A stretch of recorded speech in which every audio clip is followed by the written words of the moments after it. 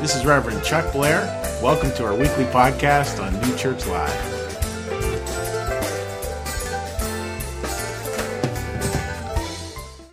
So again, big good morning. Great to have all you folks here today, and very special service ahead.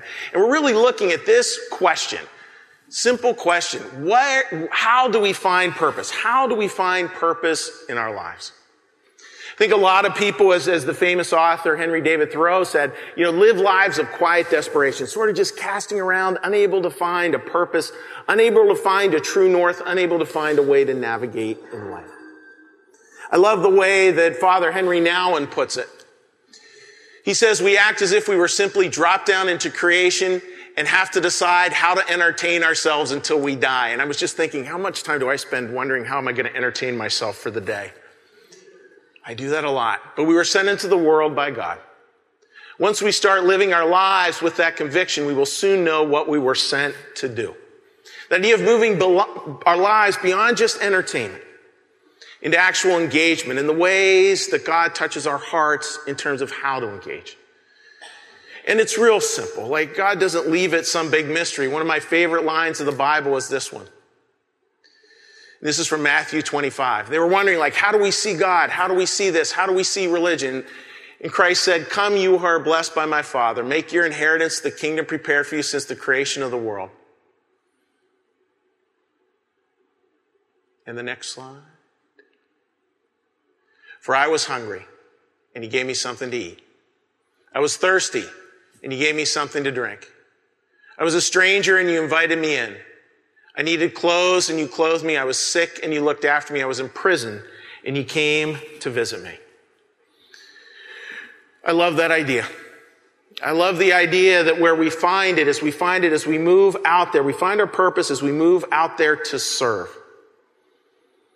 Service as best we can. Service as God gives us to see it.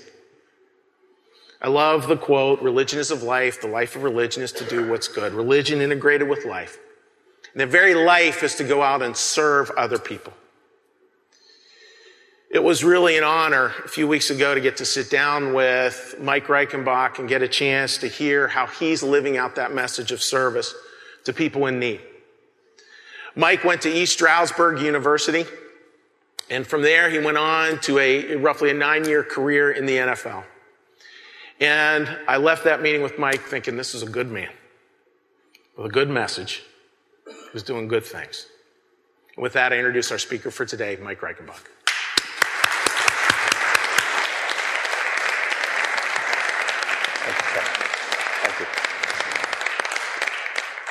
Thank you, Chuck. It's great to be here. I thank you all for coming out today. There's two, in light of the great win that we just had, and I don't think it'll ever go away, the Philly fans, you never realize how much a sports team impacts a community till you're away from it, and you see the impact and the depth of how a sports team can impact a city and a community in so many ways. So there's two great questions that are always asked me since that great win. And the first one is, and I'm going to answer them for you today so you don't have to ask them, no, I don't know Carson Wentz. And secondly, they say to me, are you still a fan? Are you happy they won the Super Bowl? I said, well, I'm not. I said, I stopped being a fan when they stopped paying me. I said, because people forget that I was an employee, or I wasn't a fan. And they say, well, are you happy they won the Super Bowl? And I go, well, I didn't get a ring and I didn't get a check. So I guess but it was great to see the city and the impact and the things that happened there. But just to tell you a little bit about myself, I'm originally raised in Bethlehem, Pennsylvania, so I'm a local guy. My wife Lynn here, I'm married. I have 3 children. And the reason I tell you that, I've been given the opportunity to have 3 great titles in this world. The first is husband, the second was father, and the third one was coach. Because those are the areas that I've had the greatest impact. You notice I didn't say NFL football player. And that's because I played into my 9th season in the NFL, and I walked away after my 9th season. And so I lose my way, because it's all the shots in the head. But But God gave me the unique privilege of playing in the NFL. And it wasn't the fact that I got to play. It was that He allowed me to attain the highest position I could go to in my profession and find out that this isn't it. This wasn't what I was looking for. See, there was a deeper need and a deeper calling. Everyone, the thing I remember about playing in the NFL is that everyone wanted to be me. That's all I ever heard. I wish I was you. And I was told from when I was a little kid that if you ever made it to the NFL, because I started playing football when I was 8 years old, if you ever made it to the NFL, you'd find everything out. You'd find all the answers. Everything would come together and you would understand the meaning and purpose of life. But everybody wanted to be me. And it was interesting because at that time in my life, the things that I can remember is that every quality relationship in my life was destroyed. I was famous. I had a lot of people around me, but I was alone. I made a lot of money, but inside I was bankrupt. There was something missing. See, I had a deeper longing. I have an inner city ministry where we minister to the young men and even to adult men. I have mentoring programs where I speak to men's groups, and I always say to them, I said, who are you? And they'll come back with, well, I'm a high school kid that plays football, or I'm a high school kid that plays basketball, plays in the band. The man will say, well, I'm a doctor, I'm a lawyer, I'm a carpenter, I'm this. I'll say, no, that is what you do. I said, who are you? See, we've grown up, I thought the greatest destiny that I had was to be in the NFL. But the greatest destiny I had was to know God. And the interesting thing is that the thing that I needed inside of me was a spiritual need. It wasn't a physical need. It wasn't about positions or possessions. It was about who I was inside. And it's interesting because we've become a generation or people that have lost their way. I played with a friend that one time he wanted to start target shooting guns. And one of the friends that I know that played with us went to see him one time. And as he went up to visit him at his house, he walked up and he had to walk past the barn. And as he was walking past the barn, he saw all these bullseyes on the barn, painted on the barn. And in the middle of the bullseye was a bullet hole. And he thought, wow, this guy got good pretty fast. He just started learning how to be a target shooter. So he walked up, knocked on the door. He said, hey, tell me, how did you become such a great shooter in such a short amount of time? And he said, what I do is I get the gun, I load it, I aim, I shoot. Wherever the hole is, he said, I paint the bullseye around it. See, and this is a picture of our lives. We have a world that's in chaos. It's off target. But we paint these lives around this target and think this is what life is all about. We let society and the culture dictate who we are, our identity, our purpose, and what our, purpose in life is. Every man has two great needs. The security that he's loved and that his life has significance and impact. And the outcome of that is satisfaction and contentment. But the world is very easy to dictate to us what that looks like. Fame, fortune, wealth, power, control. And the interesting thing is, the Word of God says that man knows that there's a God, but we suppress the truth. It's wired into us because we were designed for a relationship with God. But without that, there's a vacuum inside of us that now can be defined by something external from us. The world is aggressive to tell us what love is, what success. It'll come to you every day and it'll knock on your door and tell you this is who you are and this is what life's purpose and plan is for you. And the Bible also says, the Word of God says that we already are in a relationship with God. Everyone says, well, you need a relationship with God. The Bible tells me we already are in a relationship with God. We're either in Adam, in sin, we were created, or we're in Jesus, in life. And as we suppress that truth, we go out looking for truth. See, what you have to understand is, the original intention for us was we were designed by God, created by God. We were placed in a perfect environment, a garden. And it was to be God's representative, His express image in the garden, represent Him under authority and have dominion over the environment. To have dominion over that. And to what? To make it prosperous, productive, and to guard it. And in light of that two great needs that we have, the security that we're loved, and that our life is significant and we can have impact, we had that in Christ. We had that in God. But what the other interpreter comes in, the enemy, and says, I have another plan. You can be like God. You can decide what's good and evil. You can decide what's right and wrong. You can have all of that. You can be God. And man said, I like that. So we wonder why we see, each worldview that we have, wherever you come from, whatever background, however you perceive the world, however you interpret the world, however you respond to the world, is basically called your worldview. And that worldview has to answer 4 basic questions. Where did I come from? What is this life meaning and purpose about? How did everything end up the way it is today? And is there a better way? And so in light of that search, when man said, I want that own ability to decide what's right and wrong, good and evil, he was cut off from God. God says sin entered the world.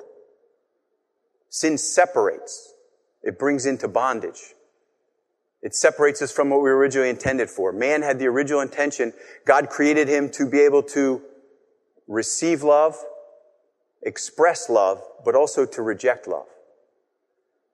And so in light of that, all of our capacities were met. The significance of a good day's work, to tend to the garden, to see beauty in the form of a creation created for man and his interaction with the world, the satisfaction of doing what's right. It was all met in God. Every desire. Well, now in the fall, because sin separated man from God, that became a need. So we became more concerned about reputation. What man thinks. The hardest thing that I ask about these kids when I go to talk to them for change, even adults, older men, women, the hardest thing to change is because you're concerned about what the person next to you will think. How they'll perceive you. Your reputation. The Bible tells me that man builds his life. I always talk to the kids, I say, when we're going to build something, what do you need? Good foundation. Well, the Word of God tells me that there's 2 types of men and women and 2 foundations. One that's built on the rock and one that's built on the sand. And the storms of life come to both. But the result of what happens to those houses that are being built is far different. The one that's built on the rock, on the truth, stands. The one that's built on the sand is destroyed. The incredible thing that I found out, it's going through my journey, and I'll tell you a little bit more about it with my limited time that I have, but what I found out is that each one of us is wired for greatness. We're called to be great. But there's 2 definitions of great. There's man's definition of great, and there's God's definition of great. Man's definition of great is based on possessions, position, wealth, fame, fortune. God's is based on something far different, being a servant. Jesus calls the disciples to himself and he says, the world will leverage control over you. The powerful, the rich, the famous, they will press on you and the ones in charge will tell you what greatness looks like. He said, but in my economy, greatness is far different. It's to be a servant. And he said, and I'll give my life for the ransom of many. And so God created man to be great. There's a calling on our lives. Each one of us can say here, because I remember this, saying, what is life all about? What's the meaning of all this? Because once I made it to the NFL, I thought that would give me all the answers. And God gave me that privilege to find that this isn't it. So once I came to that place, when I said, what's this life all about? That's a calling of purpose, of meaning. It means you were wired for something greater than what you see before you each day. See, we were created in God's image to represent Him in this lost world. The reason we don't find that calling is because it's linked to nothing bigger than ourselves. In God's Word, when He calls a man, it's always to a cause greater than him. And that's because He wants you to understand that every man that He brought said, I can't fight this battle. I can't defeat this foe. I can't face this giant. And what He said is, you can't, but I can. He calls us to a cause bigger than ourselves to help us to realize that we were always meant to live a life dependent on Him, not independent. That's the result of that is what you see in front of you every day in this world. And it's focused more on self. And the interesting thing is that a design thing as we were created is most effective when it fulfills the calling for which it was designed to do. Think of it like this. If you had a puzzle and you have the whole picture and all the pieces are put together, you see the picture. They all come together for a greater picture. Each piece has significance.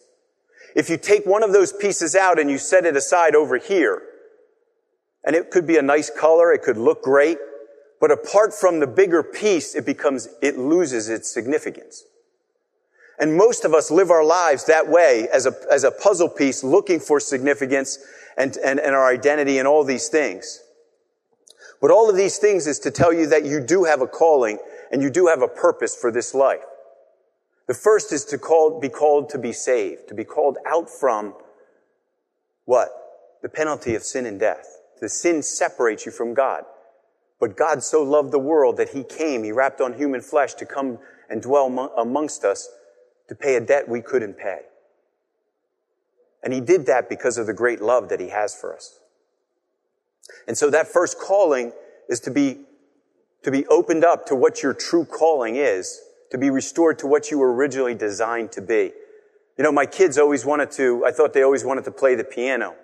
So I went out and got a piano, this big old high back piano, and carried it in and did all this work, put it in, carried it in heavy, set it there, and that piano, not one of my children ever learned how to play it. I used that piano for a bookshelf, to store things on, to move. I said, but it never just did what it was designed to do, to play beautiful music. Each one of you has been designed to play that beautiful music.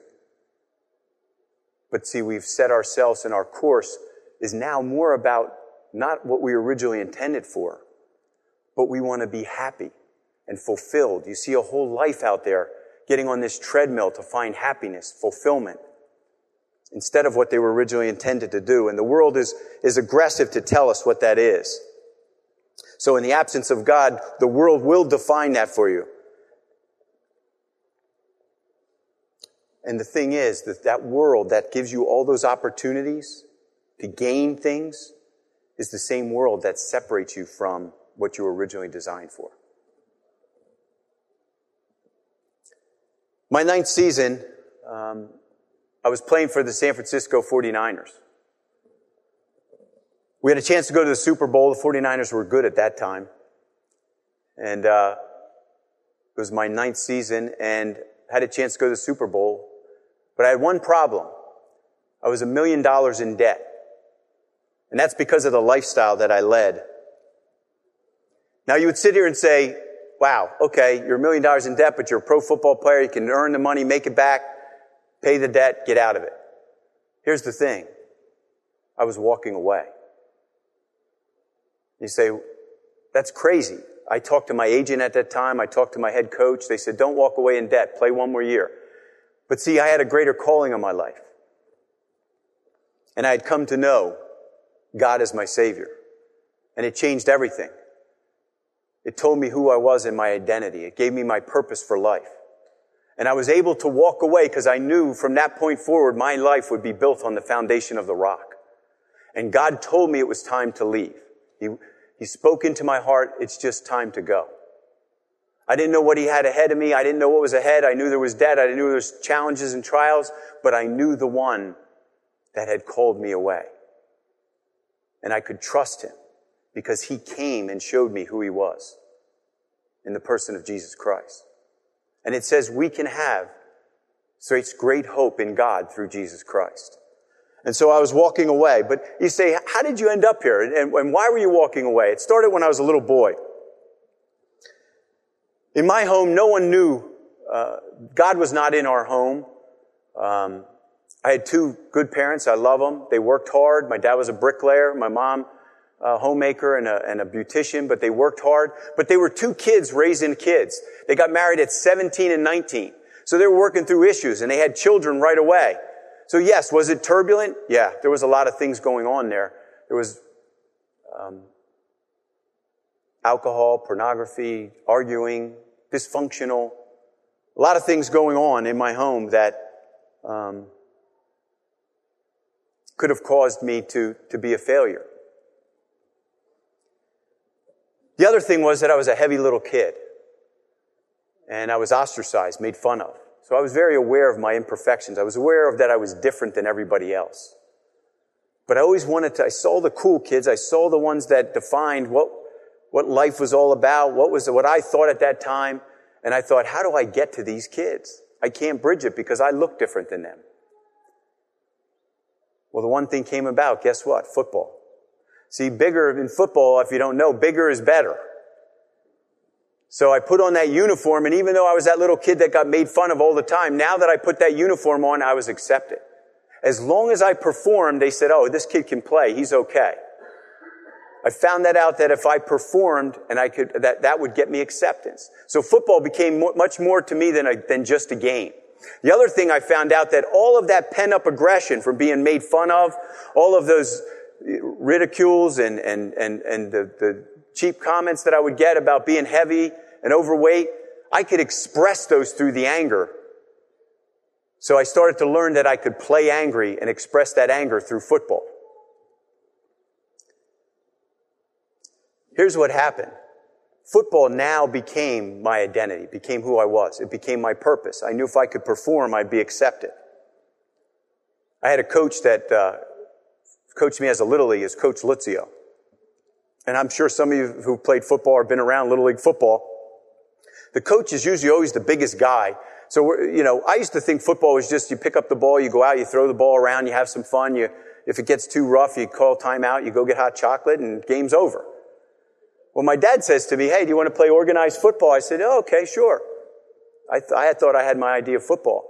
I go out to the field, there's now 85 kids waiting, and we're all standing around waiting for directions. So all of a sudden, this big monster truck pulls up, big old wheels. This man jumps out, he's all full of cement. He's got like sweats on and a sweatshirt, and he's all full of cement like he had been out working all day. And it had one word in the middle of his shirt, coach. So this must be the guy in charge. So he comes over and he's a big muscular guy and his shirt was cut off here. And I thought he had a tattoo here, and I thought it was a tattoo of a sailboat because it looked like a little ship. Well, then he put his arm up like this and flexed his muscle, and it expanded. It was a battleship. And when he flexed his muscle, it would shoot the cannons off. So he was the man that was going to define now what football was. He told me football was a battle, and it was life, and there's the enemy across the field, and this and that. So now football had been redefined for me. And so now football became a bigger part of my life because I got accepted. There was times I didn't even like playing football, but I knew it's the only thing that set me apart. And as I went up in through the ranks of football, junior high and high school, all the guys that I hung with and that I got accepted into started to party. Started to drink alcohol. I said, I'm an athlete, I don't drink, but you know what? I don't want to be kicked out of fraternity. Because why? Because I had two great needs. Security that was love and significant, and my life had significance. Those two things now were being met by football. That became my identity, became my security, became my purpose. It determined who I was now. See, and that's the thing you have to understand. That when you're in that position, your external and your circumstances will always hold you hostage to who they think you should be. And so now as I went up, it required more of my time in the weight room, doing those things. Went to high school.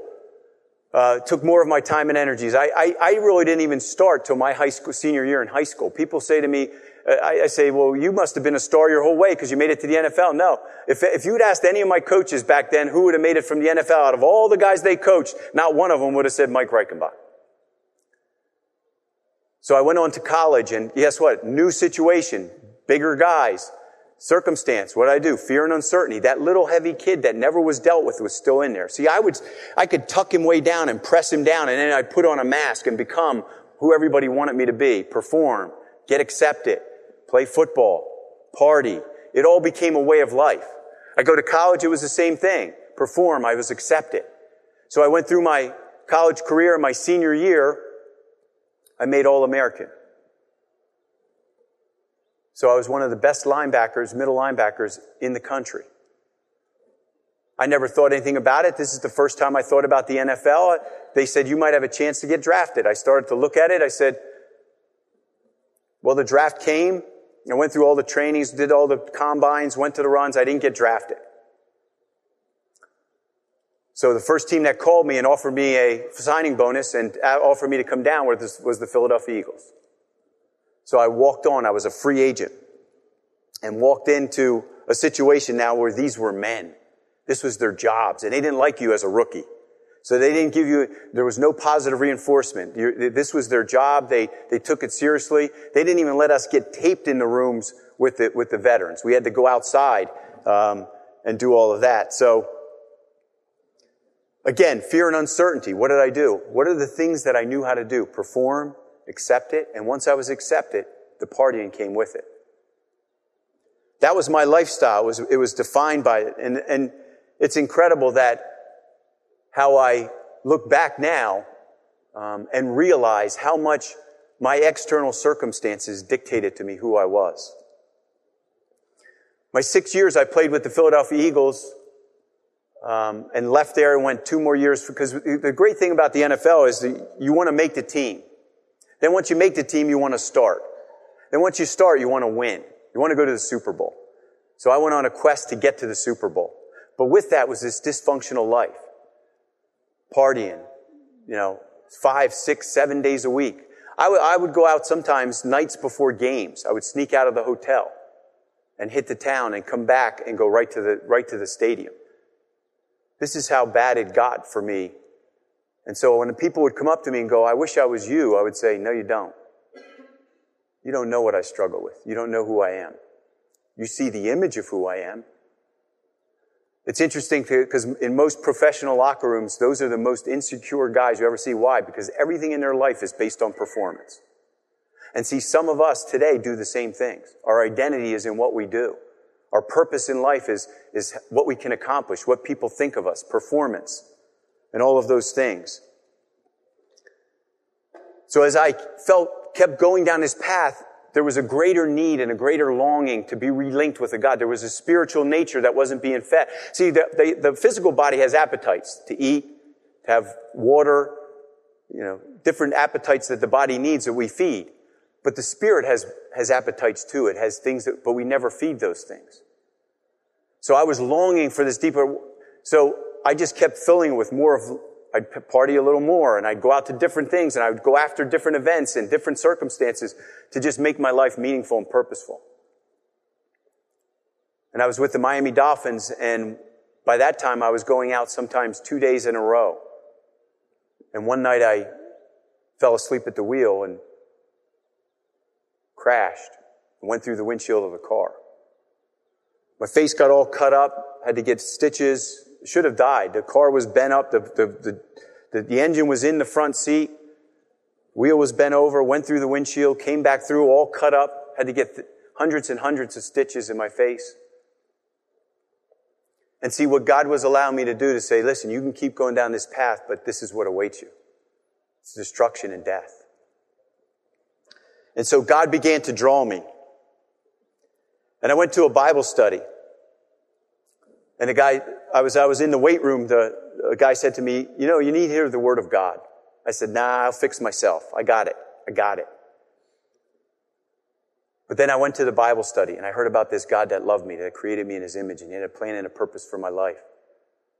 And he loved me so much that he went to the cross and paid the price for the sin. The penalty that I deserved, he took on so that I could be forgiven. And I thought, no one's loved me that much. I didn't think anybody could forgive me. And there was this little boy sitting there, and he was sitting in the back. And I was, of course, in the back seat, in the back corner, because I didn't want anybody to know who I was, because I was a professional football player. You know, we didn't need anything. And this little kid kept looking back at me, and I'm thinking, oh, he knows who I am. So he comes back after the event, and he says to me, he was 13 years old, and this is encouragement for you young people. He said, boy, it must be great to be an NFL football player. And I said, oh, let me tell you that. And I started to tell him about all the stuff that I was going through. This 13-year-old boy. And he looked at me, and he put his finger in my face. He said, you know what you need, Mr. Regenbach? You need Jesus. And here was a kid that I found out that I befriended him. He was a card collecting guy, and he had leukemia. And I used to go down to the hospitals and visit him, and he'd be getting bone marrow transplant, chemotherapy, painful stuff. And I'd go down and say to the nurses, how's he doing? She said, he's a champion. He goes around the floor telling the kids that there's a God that loves them, that don't give up. Jesus loves you. He professed the gospel to him. He was going through painful stuff. And I want to read you something he wrote. He said, I lay me down in a peaceful sleep with the memories of my dreams I keep of Jesus Christ and his flock of sheep. Thinking of him dying, I begin to weep. Jesus gave that all that he could give, so in heaven with God we all could live. Before he died, we all were slaves. I just want to say that Jesus saves. He came into this world without a bed. He didn't have a crown for his tiny head. Mary cuddled him when he would cry, but she couldn't cuddle him when he was going to die. Jesus the Lord hung on that tree to make a better life for you and me. He was so weary and tired, he wanted to rest.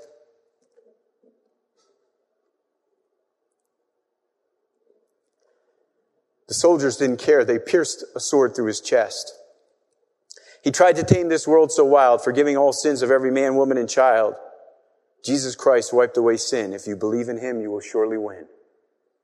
He wrote this when he was 15 years old, just right before he passed away from leukemia. He was facing the greatest battle that any of us can face. 100 people born, 100 people die. 86 people per minute, 5,000 per hour pass into eternity. He was facing that, but he had an assurance in his eyes that I didn't have. And he said to me before he passed away, he said, you know, Mike, he said, the thing I'd regret is that I won't be able to tell people about God, my Savior. I said, Richie, I will. I'll pick that mantle up. I'll tell them about you, and I'll tell them about your Savior. See, we each come to those crisis moments in our lives when we have to make a decision, when the truth stands right before us. The truth is the objective standard that we measure reality. What is that truth today? Because most of it is subjective. I hear a lot of subjective, opinionated truths out there. But there's one truth that stands the time of test and time of test and eternity. That Jesus Christ so loved the world that he came and gave his only begotten Son. So today, in my 9th season, I walked away. I didn't find what I wanted. I found what I needed. And he restored me to what I had been originally intended for. And the security that I get each day that I'm loved is from him, that he paid such a price for my life. The significance is that he calls me unto sanctification to be a part of his plan to redeem a lost world, to make a difference, to make an impact. How did he do that? I thought it was all over. I walked away from football and I went, all right, Lord, football was the problem. So I walked away and I said, Lord, you got to grip my heart. Take control of my life. Take all of me. And you know what he said to me? Football's not the problem. As long as I know it's given unto me, I'll redeem it, bless it, and give it back to you.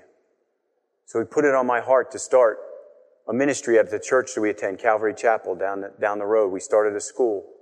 And we started a football team to use the thing that I thought was the problem, a gift that God had given me to show me greater things that now could be used for his glory and for the advancement of his kingdom.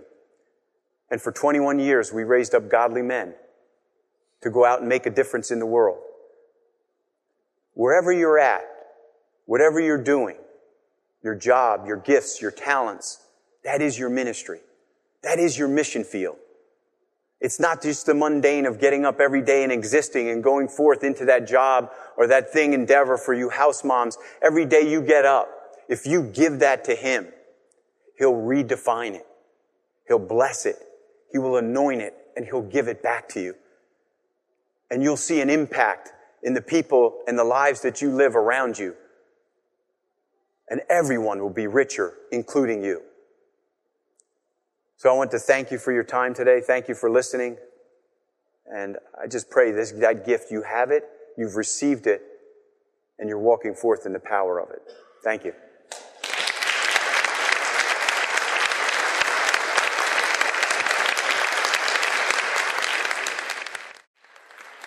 So I want to just close today's service just with great gratitude. Thank you, everyone, for joining us today. Thank you again, Mike. Really appreciate it. Thank you.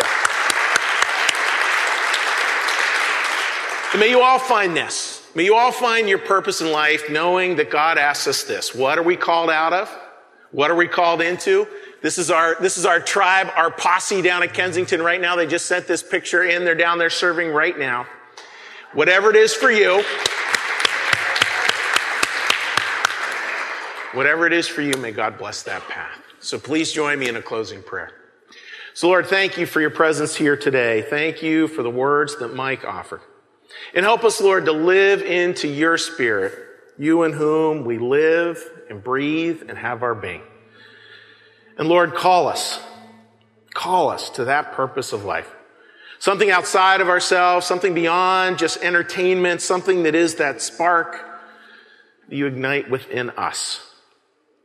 And thank you, Lord, for being a loving God, a gracious God, who holds us and calls us home. Be with us in this week ahead. What is our purpose in life? To serve. Help us to find that and live into it more and more this coming week. In your name, we pray. Amen. Thank you for listening. You can support this podcast at www.newchurchlive.tv.